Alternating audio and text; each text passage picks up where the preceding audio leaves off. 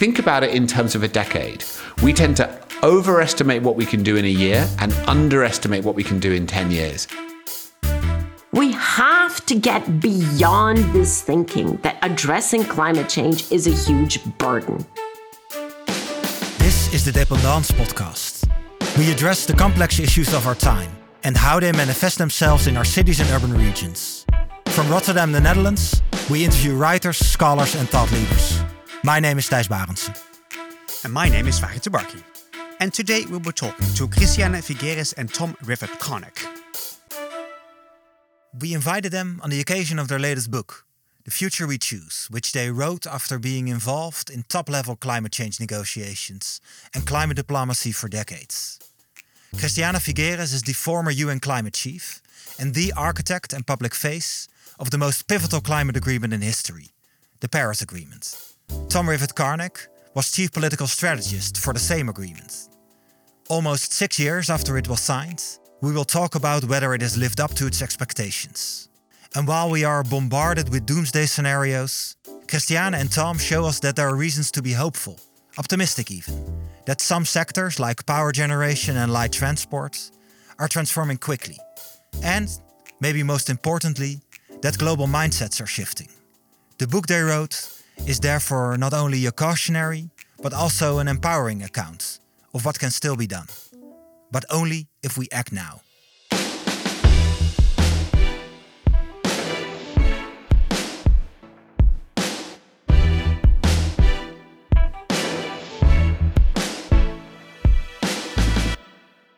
Christiane, Tom, thank you for joining us today. Tom, you're calling in from London, the UK, and Christiane, you're in San Jose, Costa Rica, with some tropical birds chirping in the background. You wrote a very interesting and inspiring, thought-provoking book, The Future We Choose. And in it you write that we are in a critical decade, which will determine the quality of human life on this planet for hundreds of years to come. Tom, if you look at the last 6 years since the Paris Agreement, where do we currently stand in facing this consequential decade? Well, thank you very much. So delighted to be here. Thank you for inviting us, and great to talk to the audience. I think it's a mixed picture. And like so much in climate change, there are many things that are going well, but nothing's going fast enough. So I would say since 2015, when the Paris Agreement was adopted, we have understood with even more specificity the scale of the emergency that we're facing. The science comes into sharper and sharper relief every year. One big moment that happened since 2015 was the realization that the difference between a planet that is 1.5 degrees warmer and a planet that is 2 degrees warmer is orders of magnitude more serious for people, for biodiversity, for livelihoods, for crops. You know, we thought in 2015 that it was a bit worse to go over 2 degrees. Now we know it is a lot worse to go over 2 degrees. And at the same time, what we've seen is the impacts of climate change have started manifesting faster and faster. I mean, the terrible fires in Australia is just one recent example, and there are many other examples around the world that we don't need to go into now. So on one hand, we have this accelerating exponential curve of emergency, of urgency, and of impacts. And there is a real danger that that runs away from us and the impacts become so severe that it's no longer possible for us to save low-lying islands, to protect vulnerable communities, to protect precious biodiversity. So that needs to be on the front of our minds every day, that we have not solved this yet, and real failure is possible in this transformation. However, real success is possible too. And actually, the other thing that we've learned since 2015 is humanity is capable of mobilizing incredibly quickly. I mean, just a few of the hopeful trends. The degree of mobilization that we've seen on the streets in support of a low-carbon, clean energy, resilient future is remarkable. I mean, we have not seen people on the streets calling for change with this level of dedication and commitment for a generation. The young people have really changed the game in terms of climate change. At the same time, the economics have also evolved. So we're now seeing renewable energy cheaper than fossil fuel energy. We're seeing shifts to electric vehicles with phase-out dates sometimes inside this decade. We're seeing cities transform, companies transform. So Christiana sometimes says that her favorite definition of intelligence is that you can hold two contradictory points of view and realize that they're both true at the same time. And this is a classic example of this. Both of these things are unfolding. We need to understand the speed and the scale of it and ensure that we choose the right path while we still can. But choosing the right path proved to be difficult so far. Global emissions are rising, the production of fossil fuels is still increasing, we continue to destroy the world's carbon sinks by cutting down forests. Where have we been lagging in the past 6 years?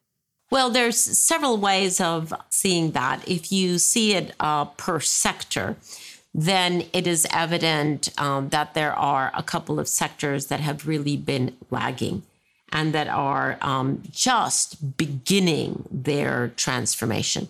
The sector that has been, or there are two sectors, I would say, that have been most lagging behind. One is everything to do with heavy industry and heavy transport, which together are recognized as the hard to abate sectors because of the intensity of energy that they need. So everything from airline, air transportation, maritime transportation, heavy trucking, iron, steel, cement, all of that is very dependent on high intensity energy has been lagging in its transformation, but is beginning its path of transformation. With the advent of green hydrogen, for example, we now know that many of those sectors will be able to make a transformation over to clean energy, not as quickly as the other sectors of light transport or power generation, but they're also starting.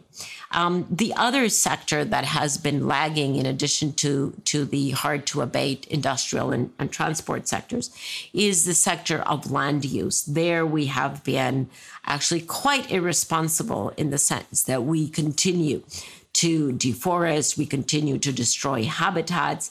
That incursion into habitats is one of the main reasons for the advent of zoonotic diseases, such as COVID-19. But it's also the reason why we have so many species that are disappearing and why we are losing the stability of aquifers as well as the capacity of ecosystems to absorb carbon dioxide and fix carbon into their biomass. So those two basic family, that also, the land use sector is subdivided into forestry, into mangroves, into restoration of depleted soils. There are many, many different subsectors that are included there. But those are the two big sectors that have been lagging behind. The other sectors have actually moved ahead much more quickly. The one that is moving the quickest is power generation, because there was an early investment into renewables, into first solar and then wind, and those have come down in price remarkably, 80 to 90% over the past decade, and that has made them very competitive against the incumbent power generation fossil fuels. So a very different picture, some moving pretty quickly, some lagging behind. And right smack in the middle, I would say, is light transport, everything to do with light vehicles, passenger vehicles, or public transport, buses, for example, that have already started their move over to either electric technologies or with the trucks and buses with hydrogen, and in the best of all cases with green hydrogen. So it's not like we can say everything is moving at the same pace. There is a differentiation of the pace and the scale with which we're seeing that transformation. The book also delves deep into the individual action we can and should take and the personal mindsets that could empower us. But aren't we in a way blinded by the, what you can call a discourse of individual action when it comes to the climate crisis, while real change starts with systemic change and politics? So I think it's true that we have had to live with a variety of dichotomies on climate change, and part of the challenge is, and I feel like I've got some decades of experience looking at this, is that we tend to have answers to them that are cyclical, right? So at a certain point in time, we tend to think, oh, the solutions to climate change are all about individual action, and then everybody tries to engage in individual action, and that inevitably becomes problematic and doesn't deliver a scale of an outcome that we might always hope for. And so therefore people shift to systemic. It's about putting pressure on the system. And then that again becomes challenging. So we can then go back to individual. And those of us who've been around for a while can see a few of these things sort of cycling through. Yeah. I mean, I hope now that there are some fundamental truths that have begun to exert themselves and some maturity that has deepened in the space, partly as a result of how long we've been trying to do this, but also as a result of the fact that it's now become so serious that we are more motivated to kind of get it right. And I would point two things out there. One is, I think there is a collective realization that climate change is fundamentally unfair. It's fundamentally unfair geographically, generationally, economically, and that has to be taken into account in the way in which we respond to that. And that, again, going back to the marching on the street, I think that's part of what happened with the school children, is it sort of poked that sense of justice. We realized when we looked at it that those young people had done very little to cause this issue. However, their lives were going to be fundamentally impacted by it. And I think that's one of the most powerful unifying factors that can bring people to this point and help them realize they need to take action. I think the other is where the solutions are going to reside. So you talked about this a minute ago, but it's not true that individuals are powerless in this. Individuals hold enormous amounts of power. However, it is true that individuals can't solve this on their own, that we need other actors in society to also play their part. So this needs to be an everyone, everywhere response. In the book, The Future We Choose, what we talk about as a response is based on the individual level, because individuals also play every other role in society. Every business is run by an individual. Every country is run by an individual. And what we say is that each individual should take 3 types of action in relation to climate change. And it covers all of their ways of being in the world. The first is how they show up in the world and the types of attitude that they bring towards facing this most consequential decade. It's possible to face this decade and feel a sense of fear and trepidation and recoiling from how important and how consequential it is. However, that's not really a sufficient response when we're at this critical moment, and we can decide to show up with determination and tenacity and commitment and dedication in order to make the change while we still can, even though it may be challenging and difficult. So that's the first thing. The second thing is the emissions of our own lives and that of our immediate family. Some people may say that this is meaningless because it's small. However, it can actually be very significant. Less than 10% of the global population, which will include most of your listeners in the city of Rotterdam, are responsible for a vast majority of global emissions. As a result of that, taking responsibility for our own footprint, our own climate footprint, if we then drive it down and we reduce it, can have a big impact overall. And what we tend to say is think about it in terms of a decade. We tend to overestimate what we can do in a year and underestimate what we can do in 10 years. Commit to reducing your footprint fully by half in the next 10 years. And actually that's achievable if you break it down like that. That timescale contains the opportunity to change capital intensive items, change the way you generate resources, change the way you live your life. The other reason it's important to do that is because taking action makes you feel better about the issue. You feel more agency, you feel more control, you feel like you're participating in this unfolding future. And the third thing I would say is we also have to examine how we relate with power and how we interact with power in all of our roles in our lives. All of us are citizens, consumers, employers or employees. We may work at schools, we may work in hospitals, we have a variety of roles and hats in our lives. In all of those roles, everybody needs to bring all of themselves to try to change those institutions as quickly as possible. How can we as individuals, but also work with the system to actually make sure that this can be done on the global scale we need? How can we make sure that they are actually going to be done as quickly as possible? Well, obviously, that is not under any individual's control. What we cannot afford to do is to fall into the very simplistic thinking that just because the global response is not under my personal control, that therefore I do not have any responsibility. That would be a tragedy, because there frankly is nothing in this world that is under our individual control. And that is both the challenge and the opportunity here, to understand that in the 21st century, leadership is very much a distributed power. It is not centralized as it used to be. Leadership, responsibility, the agency to transform is in the 21st century much more of a bottom-up effort than it is a top-down. And so each of us individually, in each of the roles that we play that Tom has enumerated, all of us have that responsibility to use our sphere of influence to contribute to the solution. Furthermore, we have to get beyond this thinking that addressing climate change is a huge burden. Frankly, yes, it is a responsibility. It always was, and it will always continue to be a responsibility. But it is not a burden. We have to understand that it is actually a much better way of life. If we just look at food systems, if we change our diet to a plant-based diet, we are doing an extraordinary effort for our personal health as well for planetary health. So changing our diets and our eating habits is not a burden in that sense. It's actually enlightened self-interest. And at the same time, it helps with climate change. The same thing with transport. And the Netherlands is a fantastic example of this.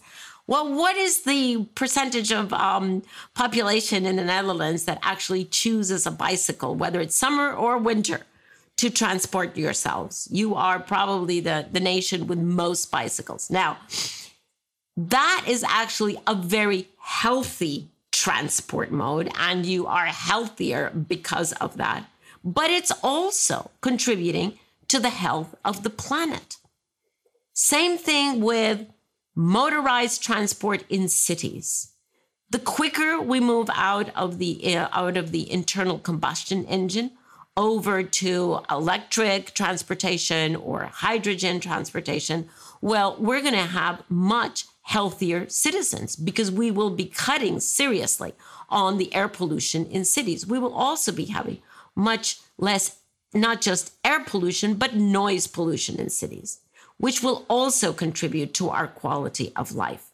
So we have to get beyond this thinking, right? And that we have to do this and it's going to be a huge burden and we're going to have worse conditions of life or worse quality of life, that it is a huge sacrifice.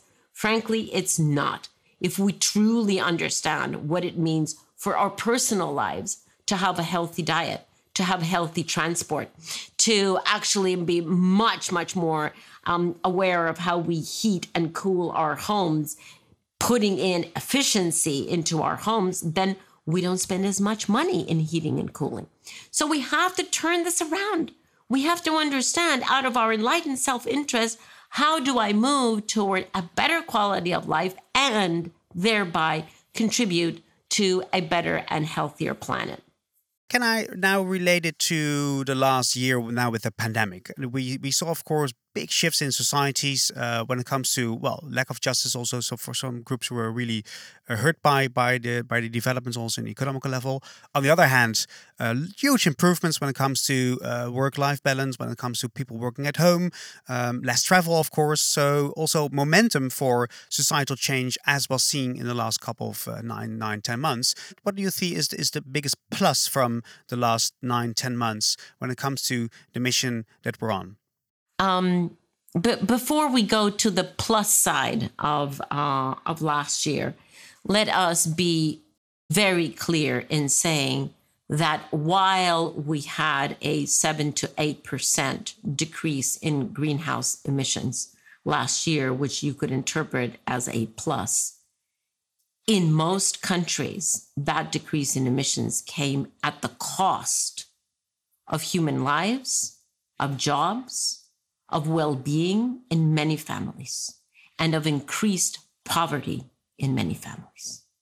So let us keep that in mind and understand that, yes, the reduction of emissions is something that we strive for and that we have to continue to pursue, but never, ever at the cost of human life, human suffering, or poverty. That is not the way that we want to decarbonize the society. Quite to the contrary, the pursuit of climate change, addressing climate change, is to reduce emissions while increasing the well-being and the quality of life of all humans. So very, very different to what we did last year.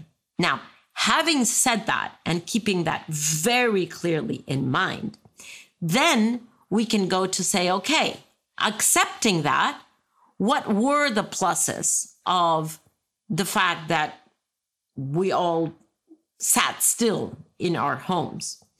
Well, there again, there were many negatives, of course, because there is a heightened mental health issue because we are social animals and we weren't able to socialize as much as we needed to.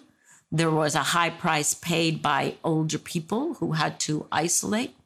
So there's a huge psychological and mental health price that was paid. At the same time, there were pluses.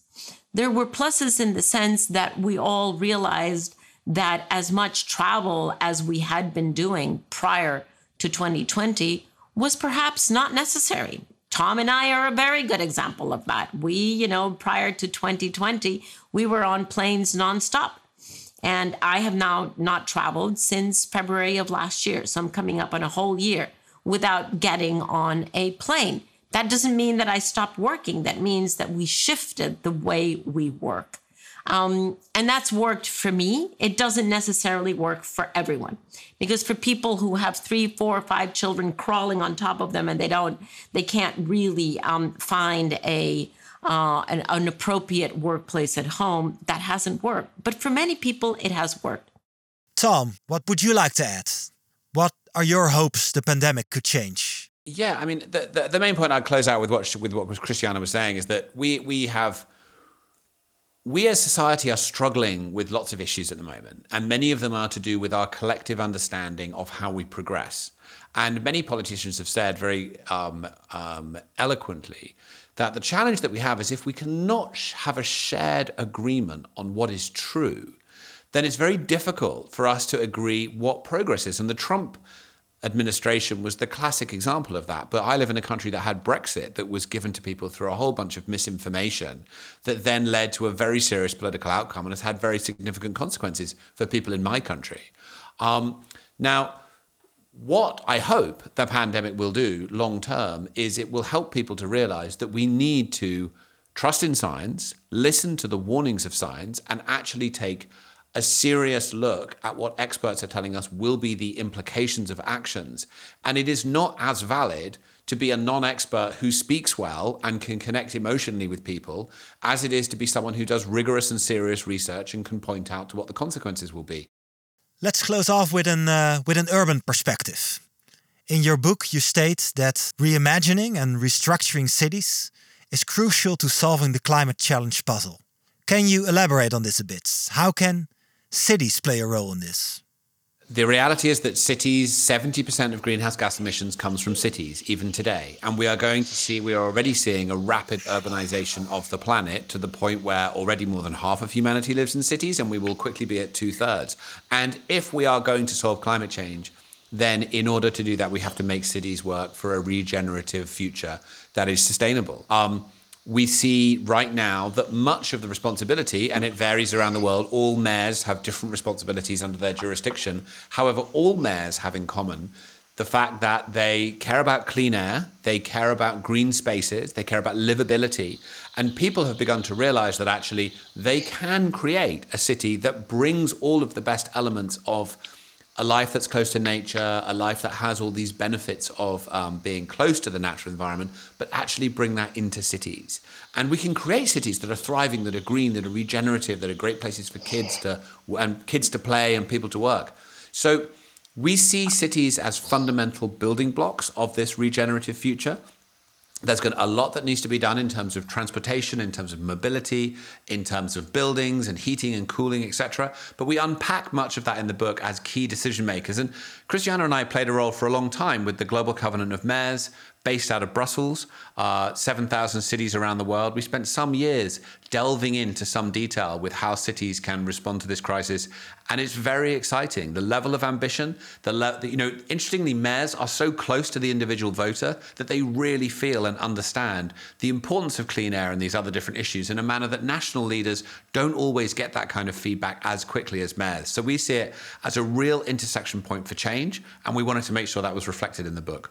And interestingly, the need to make cities much more livable than they are now has never been as important and as urgent as it is in our almost post-COVID days, because we have seen a drain of many city dwellers who decided during those COVID days that they couldn't stay in the city because there's not enough green, there's not enough clean air. And many of them have actually chosen to move permanently out of cities and into much more rural areas, especially because we now know that teleworking is actually possible. And so if cities and mayors want to remain as the magnet for human living, and if they want to continue to be basically the engine of the economy, they will have to make cities much more livable and much more attractive.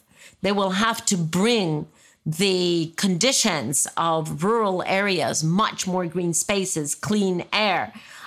They will have to bring that into cities. They will have to make an effort to encourage local food production, local water catchment, much more local renewable energy generation, certainly much better green areas and gathering areas that are appealing to the population.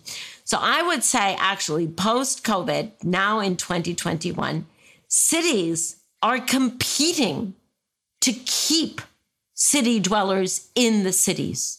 And those cities that are able to do that, that are able to improve the quality of life for their citizens, and by the way, contribute to solving climate change, those are going to be very successful cities that will keep and attract more citizens. But cities that don't, cities that continue to be congested, polluted, loud, and inefficient, will not be very attractive to citizens, and they will see, not everyone for sure, but they will see an important drain of some of their citizens that would be able to move to more rural areas. You were listening to the Dependance podcast. Our editors are Sreeman Diaz, Farid Tabarki, Geert Maarsen and myself, Thijs Barendse. Music composition and recording and mixing is done by Plug Studio, and graphic design is by Studio Spaas. The Dependance is kindly supported by the Creative Industries Fund NL and the Municipality of Rotterdam. Follow us on Twitter and Facebook, subscribe to our podcast, and check our website, thedependance.eu, for new episodes and live events. And let us know who we should talk to next.